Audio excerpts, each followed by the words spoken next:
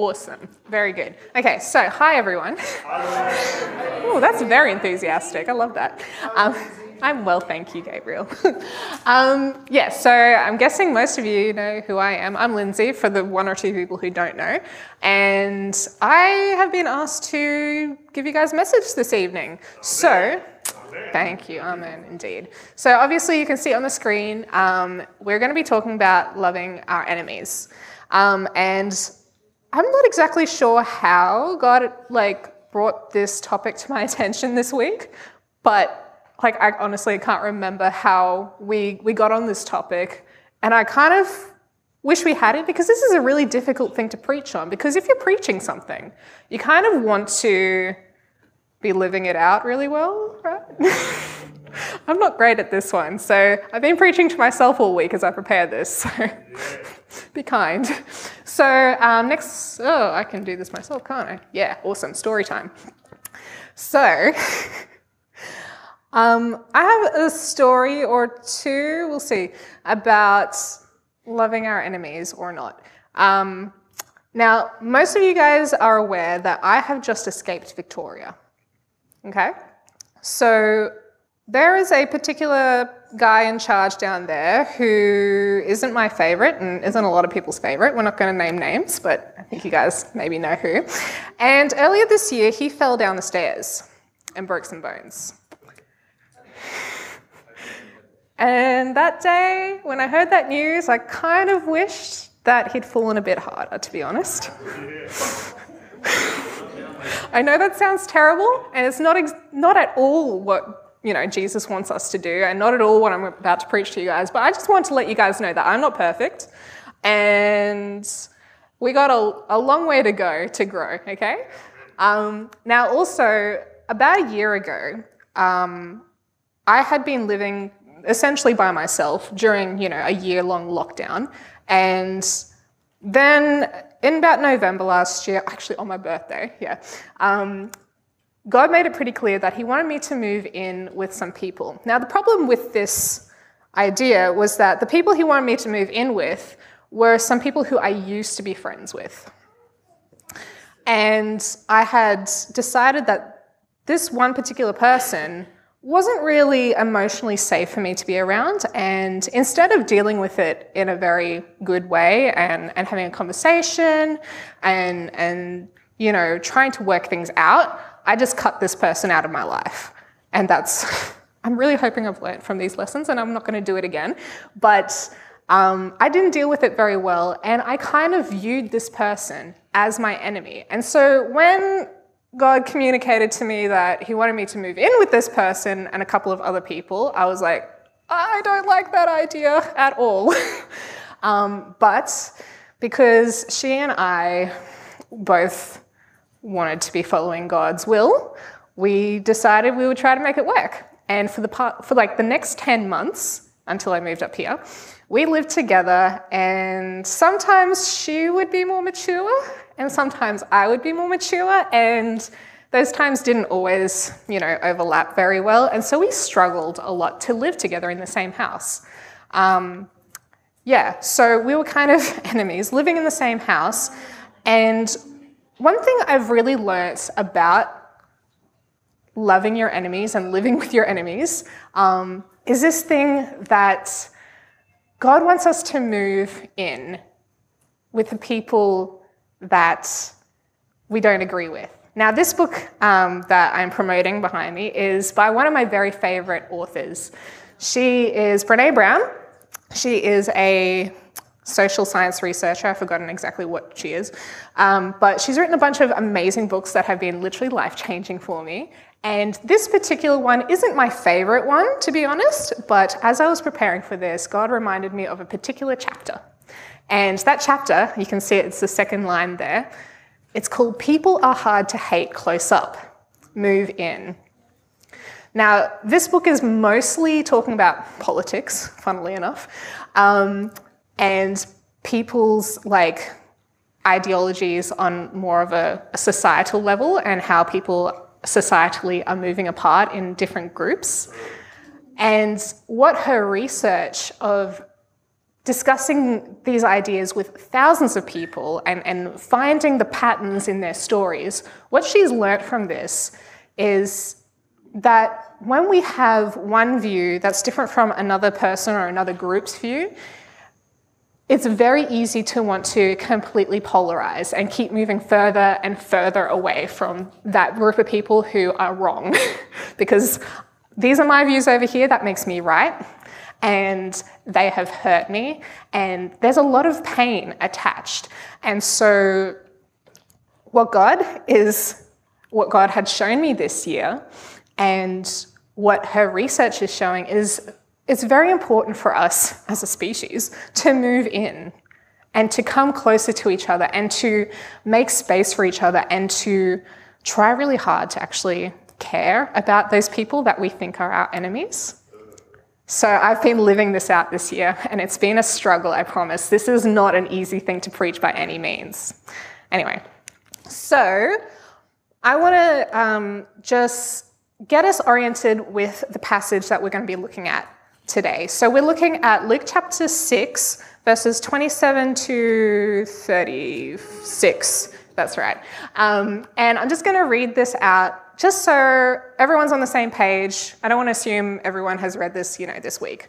So let's start. But to you who are listening, I say, love your enemies, do good to those who hate you, bless those who curse you, pray for those who mistreat you. If someone slaps you on one cheek, turn to them the other one also. If someone takes your coat, do not withhold your shirt from them. Give to everyone who asks you, and if anyone takes what belongs to you, do not demand it back. Do to others as you would have them do to you. If you love those who love you, what credit is that to you? Even sinners love those who love them. And if you do good to those who are good to you, what credit is that to you? Even sinners do that. And if you lend to those from whom you expect repayment, what credit is that to you? Even sinners lend to sinners, expecting to be repaid in full. But love your enemies, do good to them, and lend to them without expecting to get anything back. Then your reward will be great, and you will be children of the Most High, because He is kind to the ungrateful and the wicked. Be merciful just as your Father is merciful. Okay, so that's where we're starting tonight. The big idea that I want you guys to get by the end of this is that loving our enemies is an indication of our identity in Christ. So if you can try to hold this big idea in your mind as we move through the rest of the chat. Okay. So a little bit of context about what's going on, where is this passage found, and what is the ideologies floating around in the world that Jesus is kind of trying to subvert. So this guy who's up on the screen, his name is Lysias, I'm not exactly sure. He's some Greek guy from about 400 years before the time of Jesus. So what he is writing here is basically what everyone believed back then. He says, I consider it established that one should do harm to one's enemies and be of service to one's friends. Now, if you think about it, I'm pretty sure that's exactly the way everyone in this world thinks today. I don't think that 2,500 years has changed much. Okay? So we're starting basically on the same footing here that Jesus is speaking into. So we're going to go back over the verses little bit by little bit now. We've read the big chunk, and now we're going to read them one bit by another bit. So actually, we're going back a little bit here, and I want to give you extra context here. So who Jesus is speaking to is his disciples in front of a great number of other people. So he went down with them and stood on a level place. A large crowd of his disciples was there, and a great number of people from all over Judea, from Jerusalem and from the coastal region around Tyre and Sidon, who had come to hear him and to be healed of their diseases.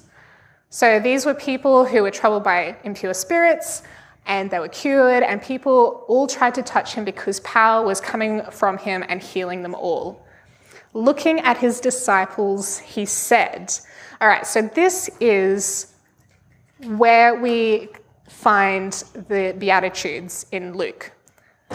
So this is, Jesus has just called his own disciples, his 12, and now he's coming out to speak to a whole bunch of people. He's got his close friends, his disciples, the people who are there to learn from him and to become like him. And then there's a whole bunch of other people who are there for entertainment, essentially, and for healing, obviously. So, yeah, Jesus is talking to his disciples, and disciples, I want to just stop on that word for a minute. A disciple is essentially, this person who is a student. They're there to follow somebody around and learn literally everything that this person does. I was going through a bit of discipleship training earlier this year, and something that I heard was a little bit challenging for my mind, but essentially the students of the rabbis back then, the disciples of the rabbis, would copy so much of what their rabbi did that they would even go to the toilet in the same way that their rabbi did. I don't know how that works. I don't really want to imagine it too much, but they copied literally every action, every thought, every prayer, the way they ate, the way they washed their hands, everything. And so if Jesus is calling us to be his disciples, any person who considers them to be an active Christian, not a nominal Christian who just says, oh, I'm a Christian, and actually doesn't work on that basis and live in that way, but somebody who's actually in this relationship with Jesus and wanting to grow, we need to be following literally everything that Jesus says and does. So he's also talking to his disciples in front of the multitude. So he's talking to these people who are here to learn, and he's also got this extra group who are there to kind of watch and see what's going on and see whether they actually want to know much more about this guy. So when we hear that word listening, it's expected that the disciples are listening intently and paying close enough attention to understand and take action. The word listen, back in those days, especially in Hebrew, I know that this is written in Greek, but words back then are not like words today in English, at least. I'm not exactly sure how it works in Serbian. I haven't learnt much Serbian myself, but the words back then had a lot of richness to them. In Hebrew especially, there might be one word with like 15 different meanings, and you'd have to kind of pick which one you're working with. And I'm pretty sure it's quite similar with Greek. So this richness meant that it wasn't just listening and taking in auditory signals into your brain. That's not what listening is. Listening is actually hearing somebody speak, thinking about it, and allowing it to become a part of your actions, and those actions to become part of who you are. So it's the full spectrum of what this person is telling you. You're not just taking it in and hearing it and letting it go out the other ear. It actually has to become a part of your daily life. Okay? So these disciples are listening and paying enough attention that they are going to take action on what Jesus is saying. But it also indicates that there's this whole bunch of other people there who are just being entertained. They're not taking action. So when Jesus says, but to you who are listening, I say, and then he expounds on the Beatitudes and then everything else that we're about to look at here. Yeah. So I want to zoom in on one of the things that he says a couple of lines later. He says, if somebody slaps you on one cheek, turn to them the other cheek also. Now, I want to be very clear that Jesus is not saying allow people to physically abuse you, okay? God's not about physical abuse in any sense, okay? But what is happening here is, it was actually interesting for me to find out that a slap in the face, up until about 150 years ago, and this has been for thousands of years, a person would take their little white glove or whatever it was, and they would slap you in the face as an insult if they were really angry at you, okay? And that would be taken as an insult. It wasn't like using their words to hurt you and, swearing at you and all that kind of stuff. This was the way that they did it. They slapped you in the face very gently. It might sting a little bit. It wouldn't really leave a mark. It wasn't physical abuse. It was an insult. And Jesus is saying here, if somebody is slapping you on one cheek, if he's insulting you in one way, let him insult you again, and don't insult them back. Don't retaliate. Don't stoop to that level. Another thing he says, if someone takes your coat, do not withhold your shirt from them. Give to everyone who asks you, and if anyone takes what belongs to you, do not demand it back. I find this really interesting because the world that we live in is so economically driven. Everything that we do is to make our own lives better, right? We go and get a job to make our lives and our families' lives better. We don't do that, at least in the greater population of the world. People don't do that to make other people's lives better. They don't. They go, they get their paycheck, and they come home. They might love their job, but that's not what they're there for. So in the search to get our own needs met, we need to let go of self-centeredness and learn to be others-centered. Jesus is saying, don't be so focused on your own personal needs. If somebody else needs that, if they ask for that, if they take it from you by force, let them have it. Don't retaliate. Don't demand it back. Don't go and take them to court and say, hey, that's mine. You just stole it. Give it back. He's saying, just let it be. Obviously, they feel the need that they need it. So he's saying, basically rely on God for your earthly goods and your needs. Jesus says that we can get our needs met by God providing for us. We don't need to go out and demand and take things by force ourselves. That's not trusting in God. Do to others as you would have them do to you. Now, we've all heard this one, but I think we've all heard this as kids, trying to be told to be nice to somebody else. Don't hit them in the head with a stick, or, I don't know, whatever you can think of that you were told this as a child to stop you from doing that thing, right? But I found this is actually applicable on a more emotional level.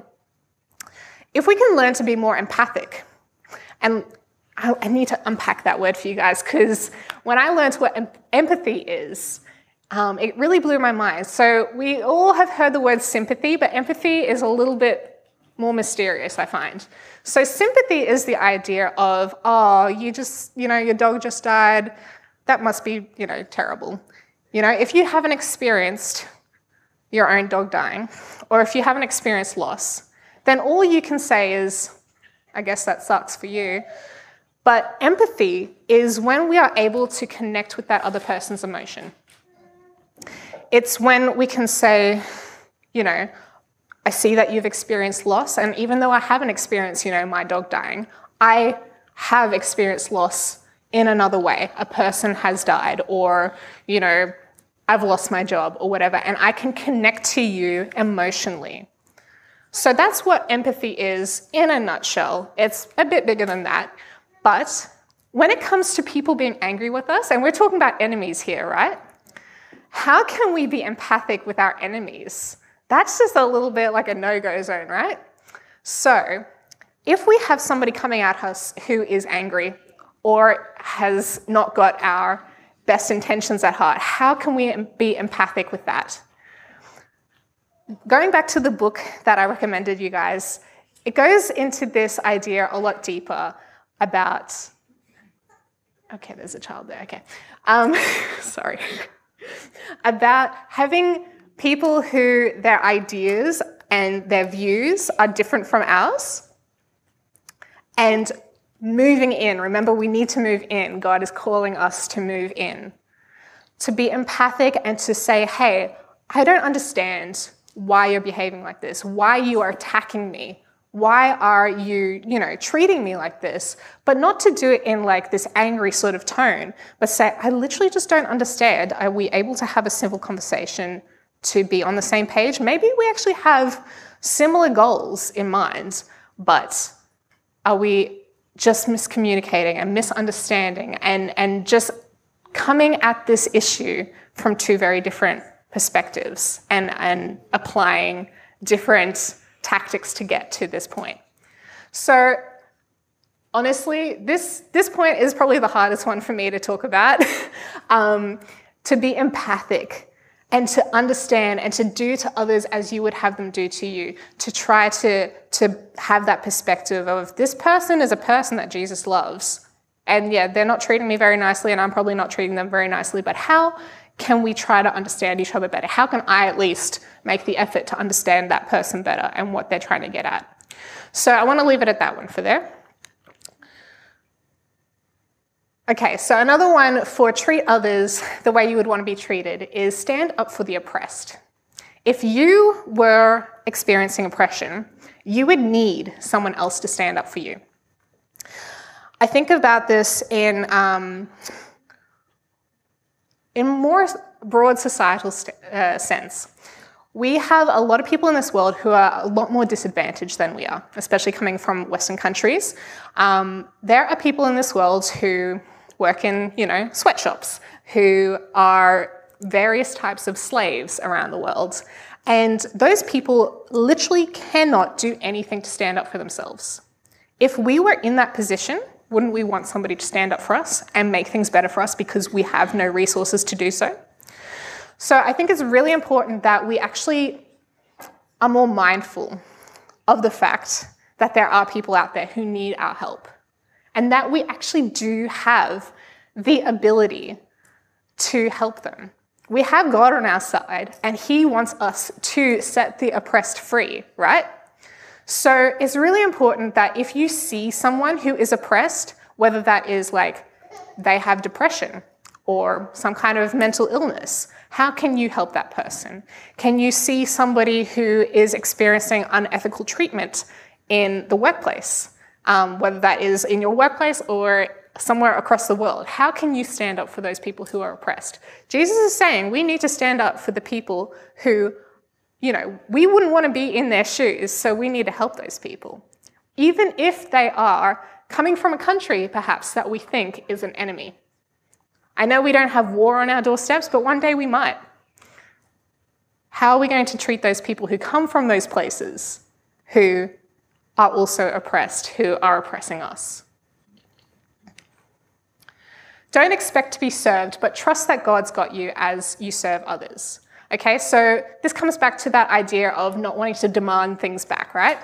When we are treating others as we want to be treated, that might take a little bit more resource than we're willing to give. That might actually take all of the resource that we have on hand. But God is asking us to do that. And that's like a really challenging thing.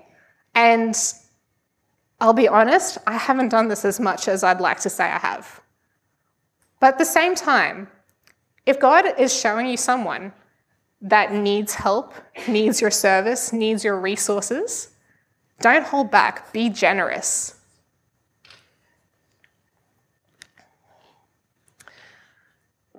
Then he says, if you love those who love you, what credit is that to you? Even sinners love those who love them. And if you do good to those who are good to you, what credit is that to you? Even sinners do that. And if you lend to those from whom you expect repayment, what credit is that to you? Even sinners lend to sinners, expecting to be repaid in full. Now, I've obviously made even sinners bold here, and you can see it's there 3 times.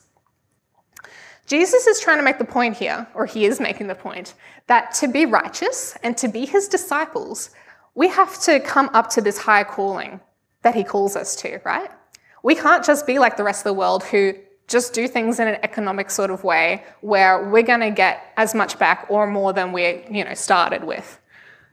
We need to be the generous ones here. That's what he's calling us to. There needs to be a going beyond the norm, to be extraordinary love to those around us, even in the face of outright persecution. If we have an enemy who's persecuting us, but they need help and they need to see God's love, that is our responsibility to do that because God's put us in that sphere. It's a bit mind-blowing, but try to take it. Then he says, but love your enemies. Do good to them and lend to them without expecting to get anything back. Then your reward will be great, and you will be children of the Most High, because he is kind to the ungrateful and wicked. Be merciful, just as your Father is merciful. So remember that our big idea is that loving our enemies is an indication of our identity in Christ. Here we see that Jesus is saying, if you do this, if you love your enemies, if you give to them, if you do good to them, if you do everything without expecting anything back, your reward will be that you are considered the children of the Most High. You will be adopted into his family. He is kind to the ungrateful, remembering that's us. We are the ungrateful and wicked. And we need to extend that kindness to the others in our lives or in our world who are also ungrateful and wicked. Be merciful, just as your Father is merciful. If we are a part of Jesus' family and God the Father's family, it's expected that we would have the same character as him. We would have the same characteristics as him. If we are being brought up as little children in God's family, in his household, then we're going to be just like him. So if he is merciful and he is kind to the ungrateful and wicked, then so are we. Loving our enemies is a character-based indication or assessment that we have been remade in the image of God and adopted into his family. It's just an indication of what's already happening. It is evidence of our transformation and the sanctification process in Christ. It is evidence of salvation and discipleship, but it is not a works-based salvation. So I just want to be clear that we're not doing this to get our own salvation. We're doing this because we have salvation already. So if it's already part of who we are, but it's something that we struggle with because we're human and we live in sinful bodies, the only way that we can do this and to love others is by inviting the Holy Spirit to do it in us, to others.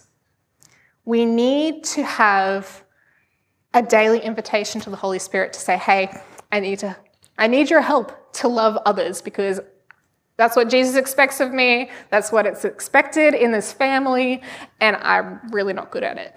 So, Holy Spirit, can you help me? And that's exactly what he's here for. He's to comfort, to guide, and to direct us in everything, right? So he can help us supernaturally be nice to other people, right? Loving our enemies and expecting nothing in return is a divine revolution against the works-based systems of man. We're going completely against the world in this. It showcases God's grace, mercy, and generous love towards those who not only do not deserve it, but often spit in his face. This is how we are to take the gospel to the world. And that's all I have for you tonight. Amen.